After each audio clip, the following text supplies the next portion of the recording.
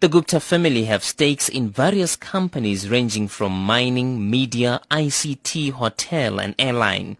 The Communication Workers Union General Secretary Aubrey Shabalala is planning a series of meetings over the issue. Shabalala says the union would lobby local businesses to invest in the Gupta's media and telecommunication companies should the business face closure. But we believe that SAfm is an institution that established itself on the ground in South Africa in terms of the media fraternity and to broaden it up. And it's been our call that such institutions must be embraced in South Africa so that we have a diversity in terms of media reporting, both at New Age and the SAfm.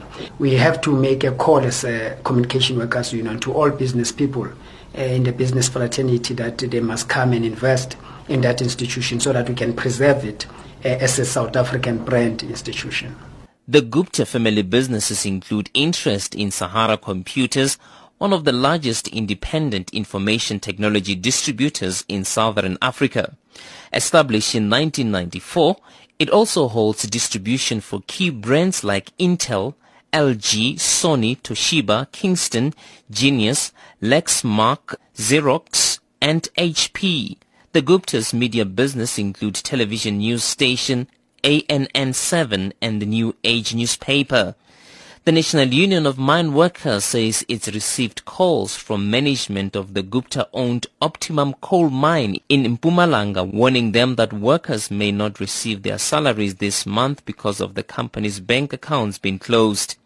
NUM's president Pete Matosa explains. So if the situation goes either way, we will be able, as I'm saying, to talk to managers and check as to how did the bank account closure affected the operations. From then we will have to go and demand the salaries of those workers, because the departure of the two family members doesn't mean that members and workers have not worked for the companies, and if there is any intention going forward to close those companies, then normally and legally we have to be informed, and the government as well will have to be informed. We'll take it from there. The Guptas also own a uranium mine in the northwest province. The future of the mine also looks uncertain. I am Tshepo Mongoai in Johannesburg.